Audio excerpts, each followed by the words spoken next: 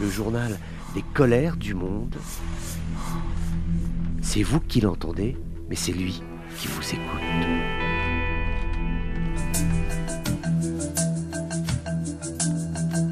Bonjour à tous, bienvenue dans ces colères du monde. La situation est extrêmement tendue à Gaza, dans le principal hôpital de la ville, qui se trouve au sens physique du terme au cœur des combats entre le Hamas et les forces de l'armée israélienne qui continuent leur progression pour prendre en étau la ville de Gaza et faire partir les combattants du Hamas. Beaucoup de tensions puisqu'il y a à l'intérieur même plusieurs centaines de civils. On nous dit même que des milliers de civils seraient actuellement coincés.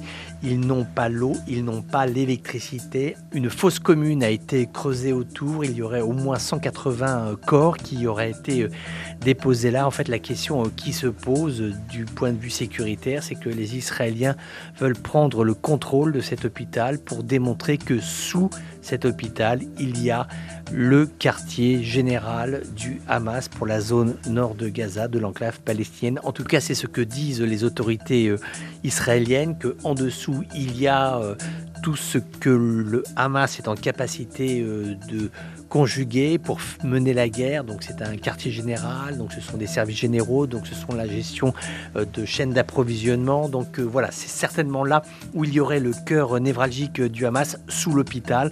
Il est extrêmement difficile de savoir ce qu'il en est, et ce qui est très vraisemblable, c'est que l'armée israélienne va réussir à prendre le contrôle de cet hôpital.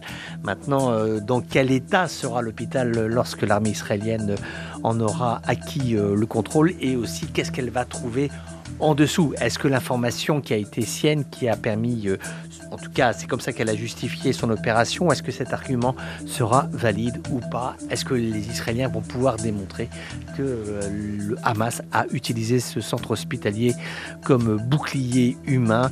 On en saura plus dans les prochains jours.